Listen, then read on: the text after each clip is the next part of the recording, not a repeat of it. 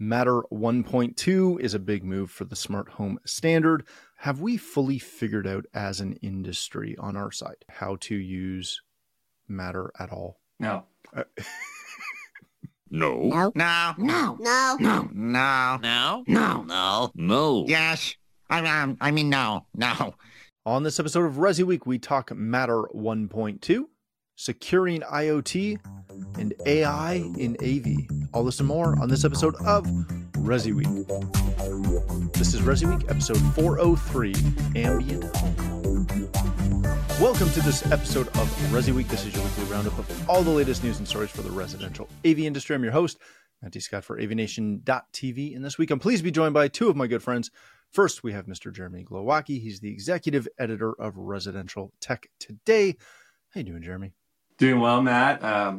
We were warned not to talk about Halloween because it will be over by the time we record this, but we were warned. Getting excited about Halloween, you know. Really?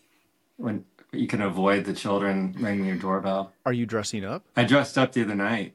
I might have been Ken from the Barbie movie. Why have we not seen pictures of this? Could have been a Chippendales dancer also, if you wanted to look at the costume that way, because it was a little borderline, but...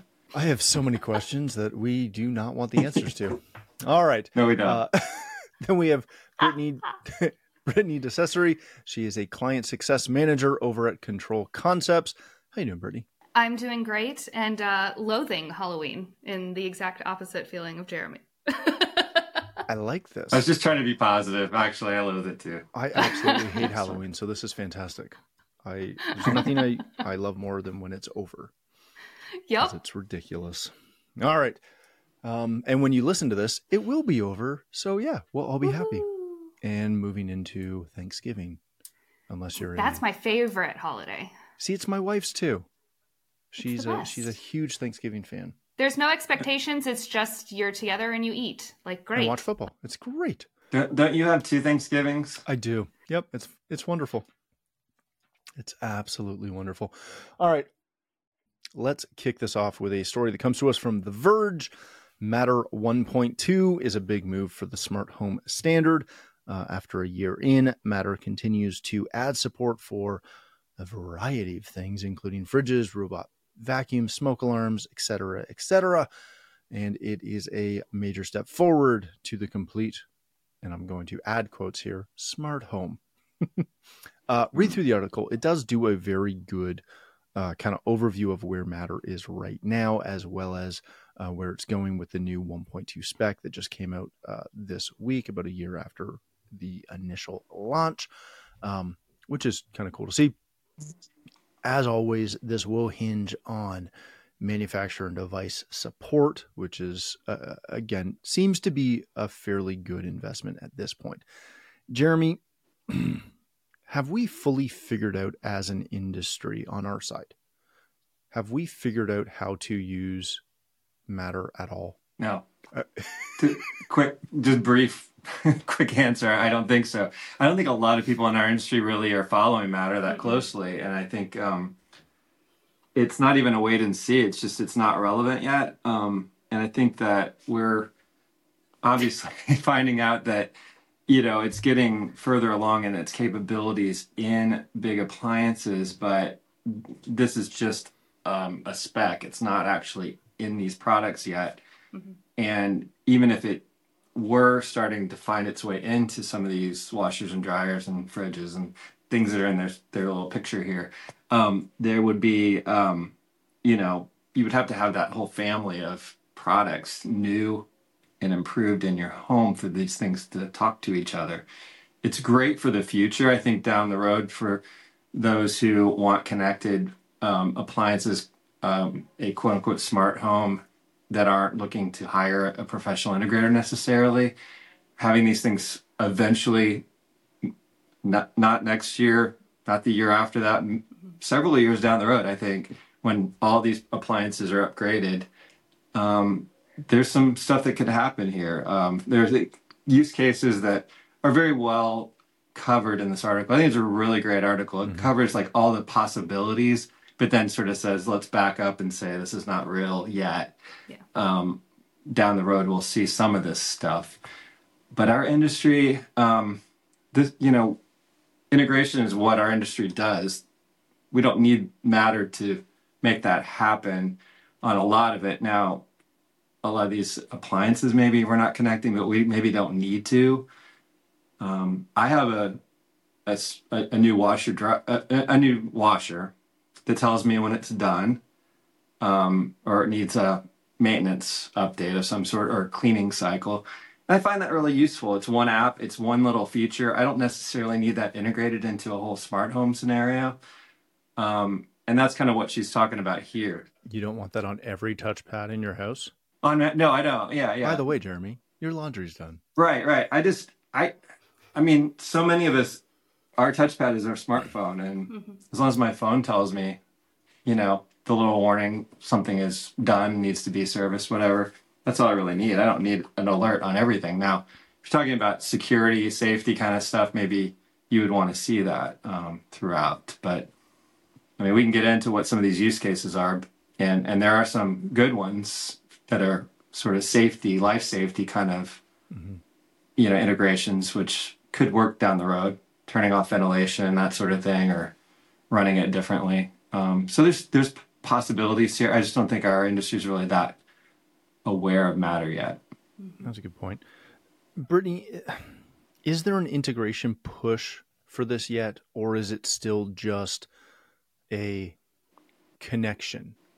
Because that's what it seems to be to me. And like one of the things that they hit on is, you'll finally be able to control your robot vacuum in the Apple Home app, which I have and accidentally opened the other day and went, oh yeah, I got 3 out of 47 lights that are connected to my Apple Home app. That's useless. But connected is one thing, integrated is a whole other thing. Is that the divide right now? Well, yeah, I think you're looking at, you might be able to make that initial connection, but if I can only do 2 of the 30 functions that the device does within that, what good is it? And it's something we hear a lot in my company as software developers, is you have to be able to fit within those ecosystems templates. And sometimes you have to get a little creative in what that functionality means for your device versus the control platform. And so with this, it's all well and good that you can connect certain devices. But if I am limited in my abilities within that connection to do things, if I still have to go to that outside app or outside browser to be able to set the map for my vacuum, to be able to do functions 2 through 30, it's not useful to me anymore. And it's something that we get asked a lot is, I want to be able to have my device completely controlled. Great. You have the API for that. Unfortunately, the platform's not necessarily set up to support all of those functions. Here's what we can do. And I think that's what we're seeing here with some of the devices. The rest of them, I think coming down the roads with these updates that are planned, I think you'll start to see a lot more functionality added in. But until you're seeing that robust functionality for the device, I'm not sure that it's an A+ in my book. This stuff just always reminds me of Sonos, which I'm just going to use as an example, where it works so well natively.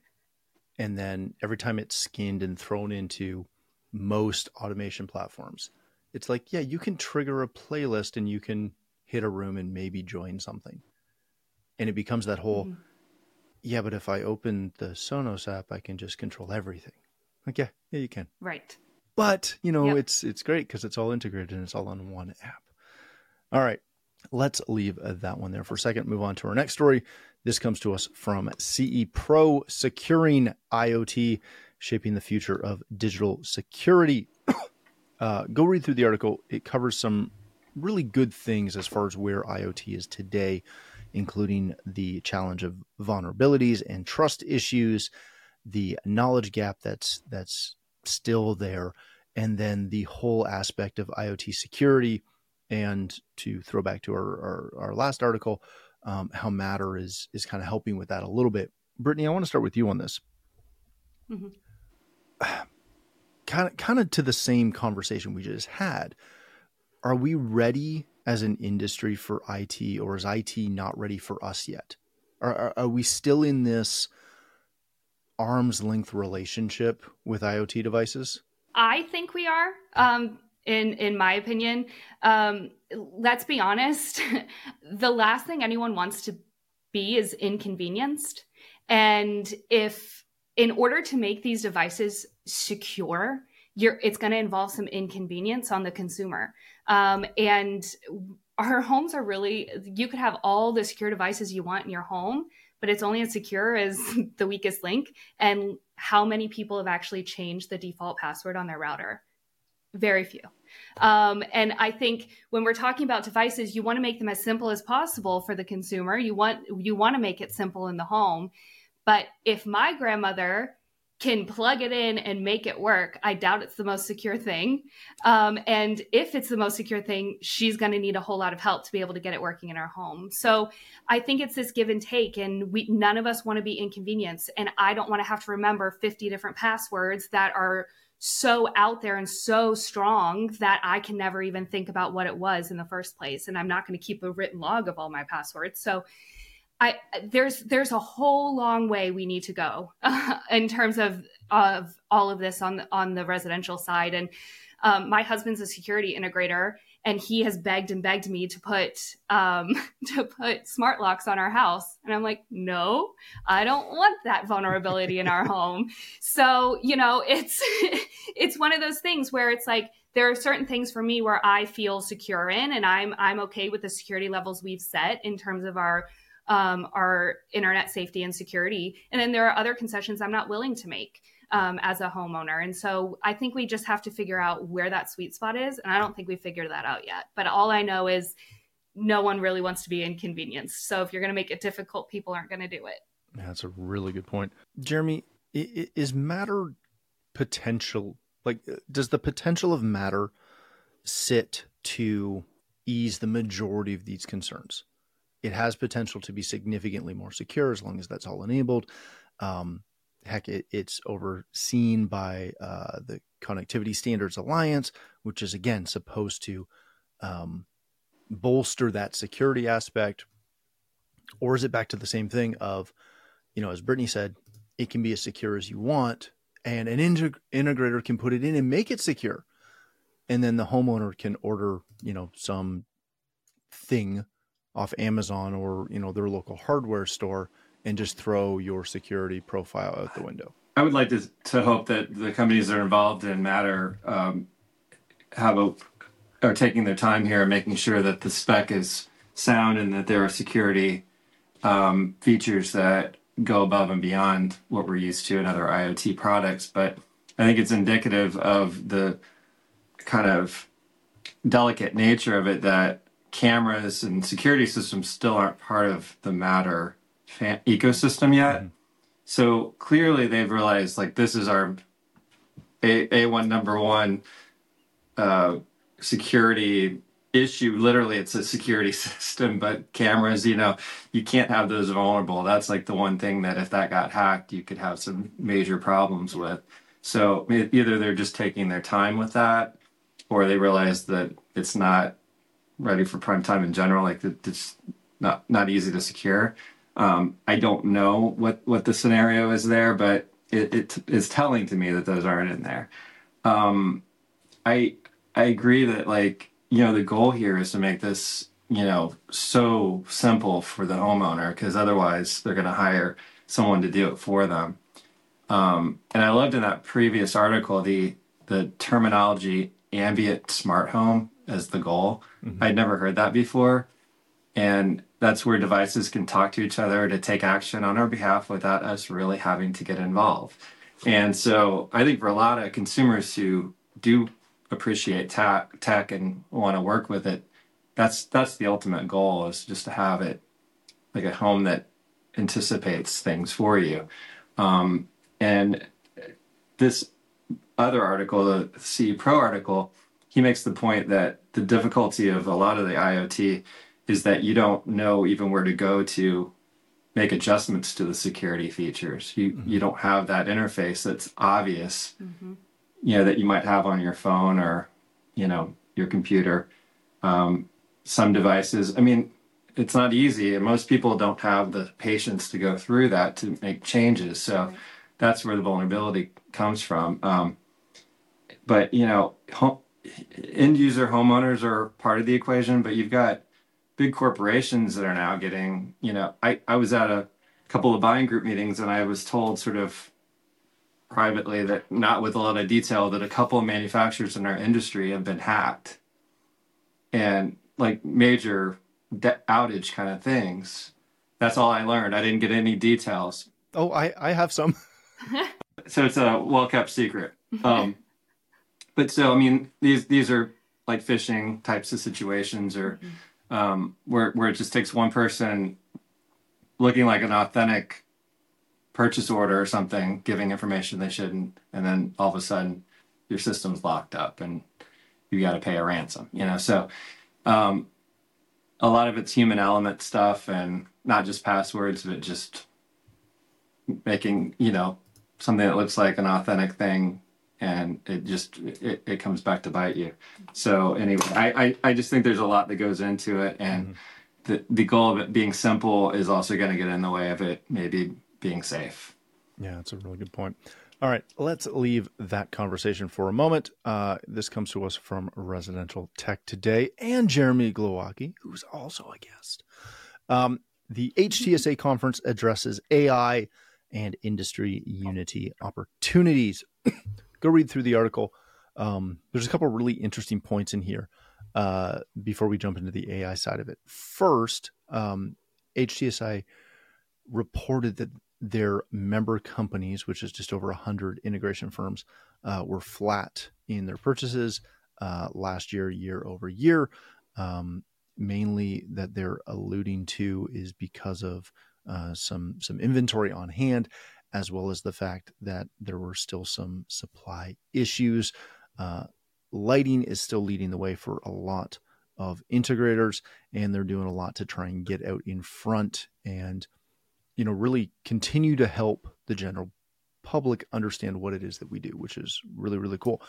But what I want to dig into is they had, I believe, 4 panels on AI and integration firms, including bringing in Isa Emeritus from MI Square Consulting, who also taught at CEDIA Expo was on the panel for the AI symposium over at Expo, talking about a bunch of different ways that you can use AI in your business, from tailoring some marketing for individual clients or client segments, as well as using a lot of the language learning models to analyze and research sales performance, sales calls, customer feedback data, etc. Jeremy, I want to start with you, and I am going to do everything possible to be positive on this, which is I'm going to fail at, but I'm going to try to at least start there. I love this as a concept. I question how many integration firms have the bandwidth to do anything more than dilly-dally in AI, because I know for a fact that we're using it in a couple of the different projects that I have going on and my companies have going on. And it is a full-time investment to get someone to learn how to use the models, which are constantly evolving, and then figuring out how to actually interpret whether the data is accurate and usable. I question whether integration firms really have the bandwidth to leverage this, again, more than just kind of flirt with it. Yeah, I think one of the first steps that was mentioned in multiple sessions that I've attended about AI, and also Isar Maitis, he's the podcast host for this really in-depth cut. Oh, he's a genius. Yeah, leveraging AI is this podcast. If anyone wants to check it out, and I listen to it, but I have to take it in small chunks because it's just like too much, But it's, to your point, it's a lot to learn, and his big point, and a lot of his guests often say this: if you're a company, no matter what size, is to create a group of leaders, like a small committee within your company. And if you're a company of 5, that's going to be difficult. It may be the owner and the general manager, whatever. But if you're a company of more than that, to have a handful of people together that have different interests in the company, and they give each other assignments of what are you following in this area, and you're just learning and helping to try to come up with best practices. And it's also about just taking small bites, not trying to learn it all at once. Really, you play around with maybe some of the analytical tools that are out there for building, analysis of your statistics, your sales numbers, or your client comments. If you're dealing with it on the marketing side, use some of the art tools to create graphics that you can put on your website to better present yourself. There's redesign tools for websites and things that just simplify the process, of doing some of the things that guys just don't have time to do. Yeah, there's a lot, and it is easy to be sort of cynical about, well, this is going to get out of hand, but it's still very early in the whole AI process. Yes, we've all been using AI and don't even kind of think about it because it's been all about ChatGPT in the past year. ChatGPT elevated the conversation to this large language model kind of concept, but AI has been in our lives in a lot of different ways for a long time, and now it's just figuring out a way to use it to make your company more efficient, take some of the maybe back office stuff that you don't have time for and streamline it. I hear you, though. It's easy to sort of say these small companies in the CI industry, as good as they are with tech, don't always know how to use these tools to run a business as they should. You can go back to D tools in the early days and people just saying, I don't have time to learn how to use it. And then, missing out on opportunities. But this is something that's not going to go away, and it has to be addressed. So the best thing to do is just to start, to get a ChatGPT account, start using it, start learning things, get these lists of different software opportunities and start playing with things and seeing where they fit into your business. All right, Brittany, I remember, because I've been around longer than I'd like to think about anymore. I remember having essentially the same conversation around social media, and dealers would sit on a panel that either I was on, participating in, or sitting in with as well. And someone would be up talking about how you can use social media to market your business, to grow your business, blah, blah, blah, blah, blah. And the majority of integrators, the majority of dealers would kind of walk out going, yeah, I don't have time for this. I'm not investing time into this. I don't care. I'm going to hire a kid to do it, blah, blah, blah, blah, blah. I feel that this is kind of the same thing, where if you just kind of play with it, right? You learn on it. You scroll through TikTok learning about AI for an hour one night a week, that you're not going to get anywhere. This is one of those things where one of my companies is using this from the video production side. And as long as we're fully invested in it, it's phenomenal. But if we just try to do it kind of here and there, it's a waste of time. Is that what this approach is going to be? Is this going to have to be an all-in approach? I think so. It's like Jeremy was saying, this is massive. This is more than just ChatGPT, like everyone's been talking about this year. This whole thing is huge, and social media is huge, and social media is constantly changing too. And so it's one of those things where if you're not living in it, if you're not always in it, you're always going to be behind, and you're never really going to be able to stay up to date on it. And I think there are so many unknowns to all of it as well that are keeping small businesses from using it and from starting to explore it. It's great when you're saying, I can get a template for a press release, or I can get a template for social media posts for the next 30 days based off of the focus I have for this month. But when you're talking about really using AI from a sales strategy and a business strategy, that is, I think, quite an undertaking. And I think it's going to involve huge investments of time that not every small business is able to really take that investment in. And a lot of times, I mean, we just talked about how people are saying it's been pretty much flat from last year to this year, or even a decline in income and sales. And I think if I'm thinking about that as a business owner, I don't have the time to invest in AI. I need to invest in getting more sales, and I need to invest in getting more money in the door. And my learning of AI or my learning of a new tool is going to go by the wayside because I've got an immediate need that I have to focus on. So I think it's going to be us continuing to explore it, continuing to get these tools and these trainings on how we can utilize this, continuing to see people who are utilizing it, being those examples for us to be able to learn from. But it's definitely not something I foresee a lot of businesses ready to invest in yet. Yeah, that's a very good point. All right, ladies and gentlemen, let's leave it there. Thank you both so much for joining us. Brittany, if people want to connect with you, learn more about Control Concepts, where can they do that? You can learn more about Control Concepts at controlconcepts.net, and you can reach me on social at Britt Dice. Excellent. Thank you, ma'am. Jeremy, my friend, if people want to connect with you, learn more about Residential Tech Today, hear your podcast, where can they do that?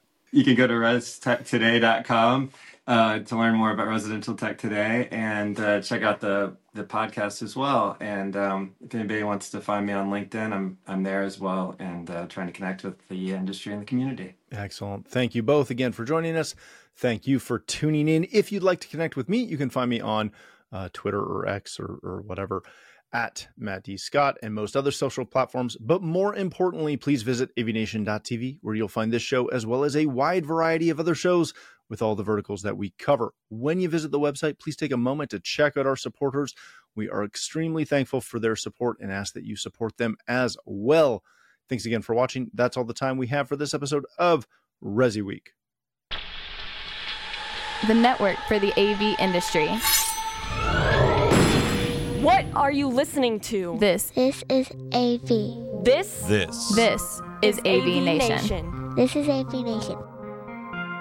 This is Erin Marmoran of EdTech. The world of higher ed AV is growing rapidly. That's why each month we hear from the best and brightest from colleges and universities all over the U.S. Check out EdTech on avnation.tv or wherever you get your favorite podcasts.